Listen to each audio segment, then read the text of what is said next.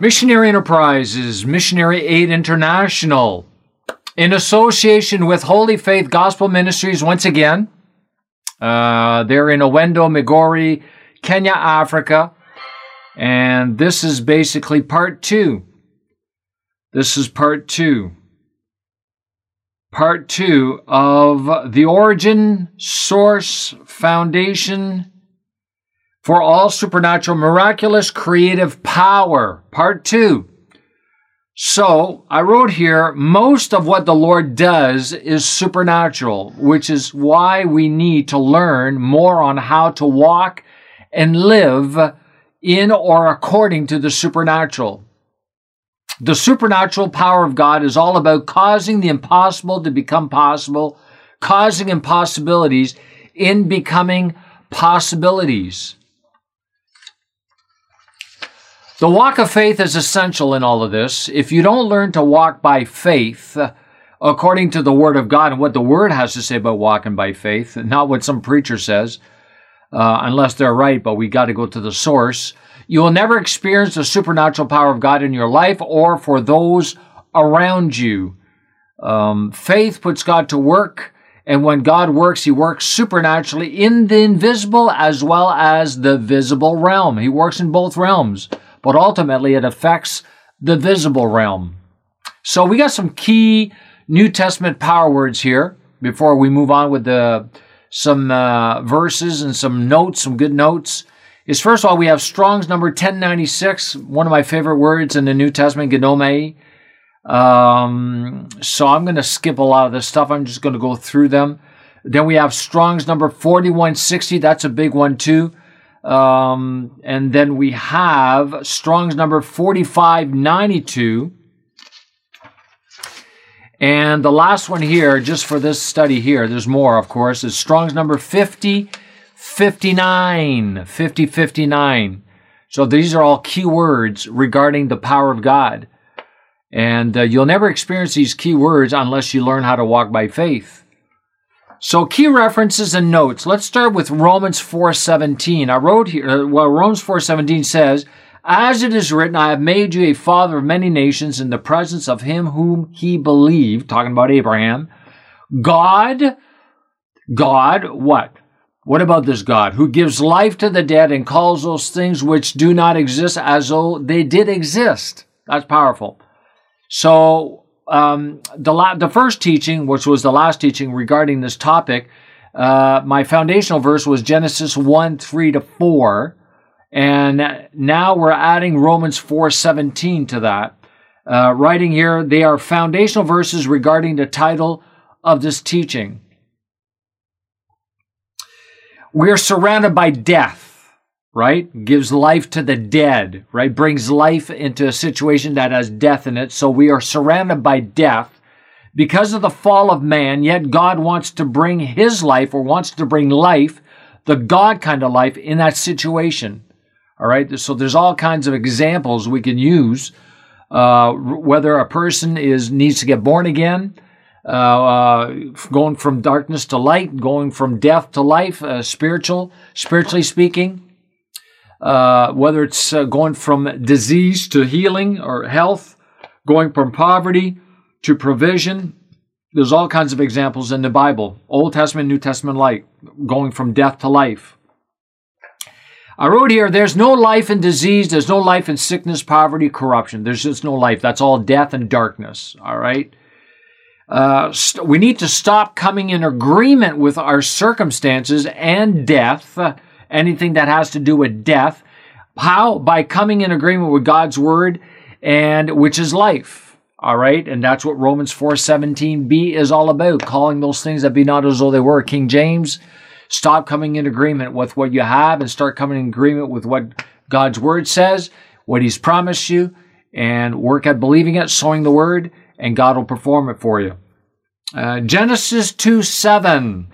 Then the Lord God formed man from the dust of the ground and breathed into his nostrils the breath or spirit of life, and man became a living being. If you don't call that supernatural, I don't know what is, but it is. It is what it is. Hebrews 11:29, urged on by faith, the people crossed the Red Sea as though on dry land. Supernatural. God dried the land. He dried it for them. He parted it and he dried so that they go through there. And it says here, but when the Egyptians tried to do the same thing, they were swallowed up by the sea. Foolish, if you ask me. And I wrote here, the Egyptians brought this upon themselves through the law of sowing and reaping. I mean, they were out to kill them. So God is out, actually really murder them. Because they had no right to kill God's people. They had no right. And there's no justification to do that. So like I said before many times, God does kill people. He did, especially in the Old Testament. But it's all justified. It's all for the right reasons. And He don't like to do that. He don't like it. God's not a killer. He's not a murderer. He's not a thief. He wants to bring life. So let's move on to John 2, 3-9. We'll read through the whole thing, all of it, all verses. And when they ran out of wine, the mother of Jesus said to him, they have no wine. Jesus said to her, woman, what does your concern have to do with me? My hour has not yet come. His mother said to the servants, whatever he says to you, do it. Now there were set there 6 water pots of stone, according to the manner of purifications of the Jews, containing 20 or 30 gallons apiece.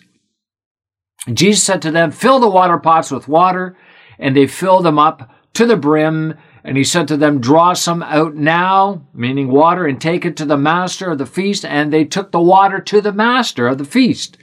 When the master of the feast had tasted the water that was made wine and did not know where it came from. All right, so I wrote here, the very moment he went to taste the water, it turned into wine and not before. It was water the whole time. He took it and it still was water. I believe it was still water, and he went to taste it, and that's when it turned into the wine, and I believe everything else in the water pots turned into wine. So they're no longer water pots, they're wine pots. So Jesus is not the one. I wrote here, Jesus is not the one who did this miracle. As every other miracle, I've taught on this before, but the miracle work himself, the Holy Spirit, according to Acts 10:38 and many other verses as well.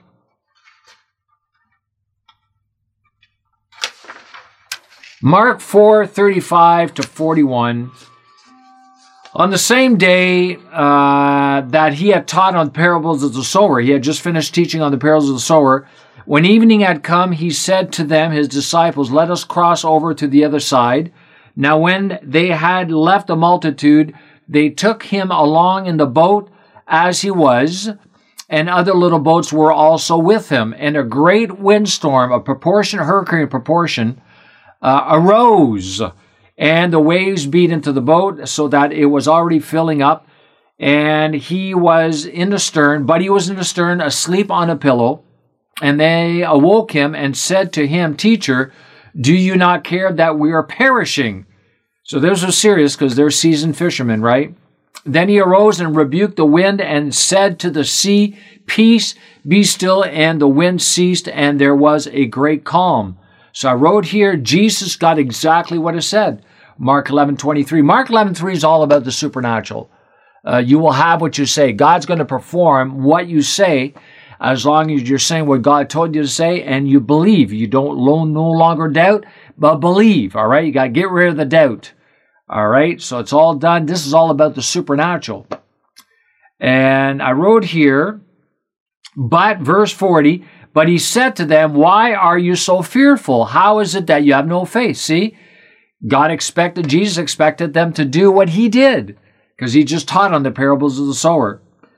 Verse 41, and they feared exceedingly and said to one another, who can this be that even the wind and the sea obey him? But he expected them to do the same thing too. He expected them. That's right. So Jesus did not doubt at all in his heart, but he believed what he said it would be done. But he believed what he said it would be done for him. And it was done for him because he said it according to the Spirit, according to his Father by the Spirit, and he believed it. He was fully persuaded that he was going to have what he said. Mark 11:14-20-21. In response regarding the fig tree, Jesus said to the fig tree, let no one eat fruit from you ever again. And his disciples heard it.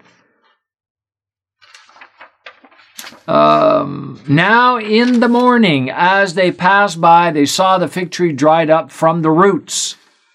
And Peter, remembering, said to him, Rabbi, look, the fig tree which you cursed has withered away. So this is where Jesus went right into have the faith of God, and goes right into Mark 11:23, which I already mentioned. So Jesus operated by faith. He walked by faith. This kind of faith, the God kind of faith, calling those things that be not as though they were. And he expects us to do so too, because according to verse 22 says, have this kind of faith. Matthew 14 to 21. And when Jesus went out, he saw a great multitude, and he was moved with compassion for them, and he healed their sick. Supernaturally, he healed them. The Holy Spirit healed them. When it was evening, his disciples came to him, saying, what do they say? This is a deserted place, and the hour is already late. Send the multitudes away, that they may go into the villages and buy themselves food. But Jesus said to them, they do not need to go away. You give them something to eat. And they said to him, we have here only 5 loaves and 2 fish. So I wrote here, in other words, they are basically saying we can feed a few people with the little we have, but not everyone. But Jesus had a different approach and mindset, because Jesus walked by faith and not by sight. And he walked in the sonship. So verse 18, he said, bring them here to me, the bread, the loaves, and the fish. Then he commanded the multitudes to sit down on the grass, and he took the 5 loaves and the 2 fish, and looking up to heaven, he blessed and broke and gave the loaves to the disciples, and the disciples gave to the multitudes.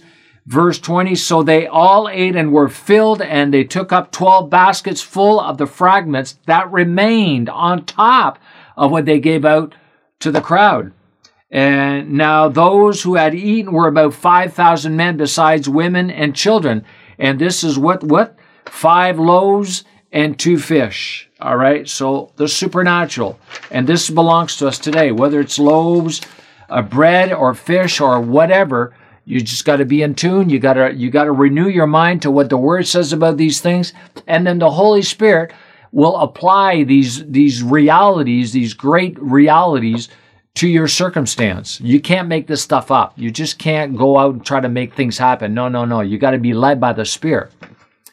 Jesus fed the crowd supernaturally by multiplying what the disciples already had in their possession. And I also wrote here, Jesus operated out of his sonship at all times. John 5:17, 19 to 20, and verse 30. I only do what I see my Father doing. Oh yeah. Every time you see Jesus doing something supernaturally is because he saw something beforehand by the Father, which ties in with Ephesians 2:10, those works, those good works that he's planned beforehand. Well, we're supposed to walk in those good works that he planned beforehand, and Jesus is the first to walk in those good works that God had planned beforehand. Same thing. He's the second Adam. He's the firstborn. Then there's the secondborn, thirdborn, and many brethren, right? So he expects us to walk in the same thing because we have the same nature. Matthew 11, 2, 4, and 5. And when John had heard in prison about the works of Christ, John sent 2 of his disciples. Jesus answered and said to them, go and tell Johnny boy, Johnny the Baptizer I call him, the things which you hear and see.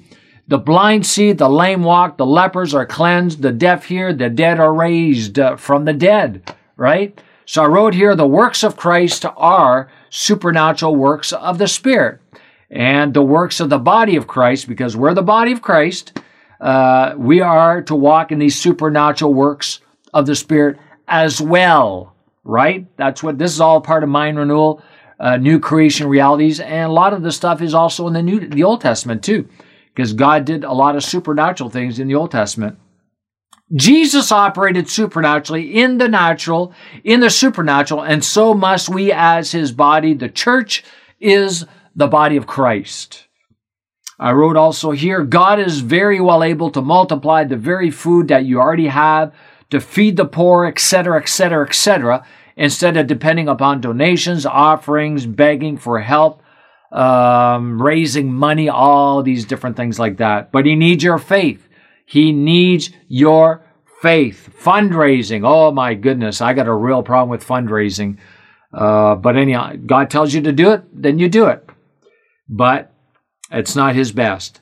We need to stop relying upon God's people and start relying upon God himself for many things. I'm not talking about, listen, we need to work together as a body. We got to learn how to rely on one another. We have to become reliable, all right, because we're supposed to walk together. But many times, you got to get your eyes off of people. You got to get your eyes and your mouth on the Lord when it comes to the supernatural. You really have to.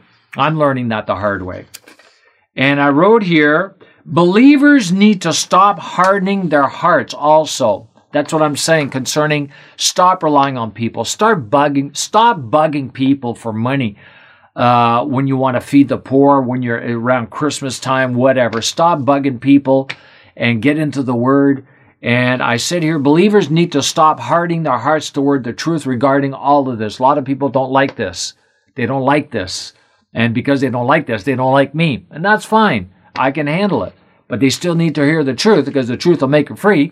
But they also need to stop the devil from stealing the word when they hear the truth. When they hear the truth like this, the devil comes to steal the truth. He comes to steal the word. Mark 4:15 and Luke 8:12. So anyhow, I kind of scooted through this and for different reasons. And we're going to get this video done today. And so as I finish all my videos, this is part 2.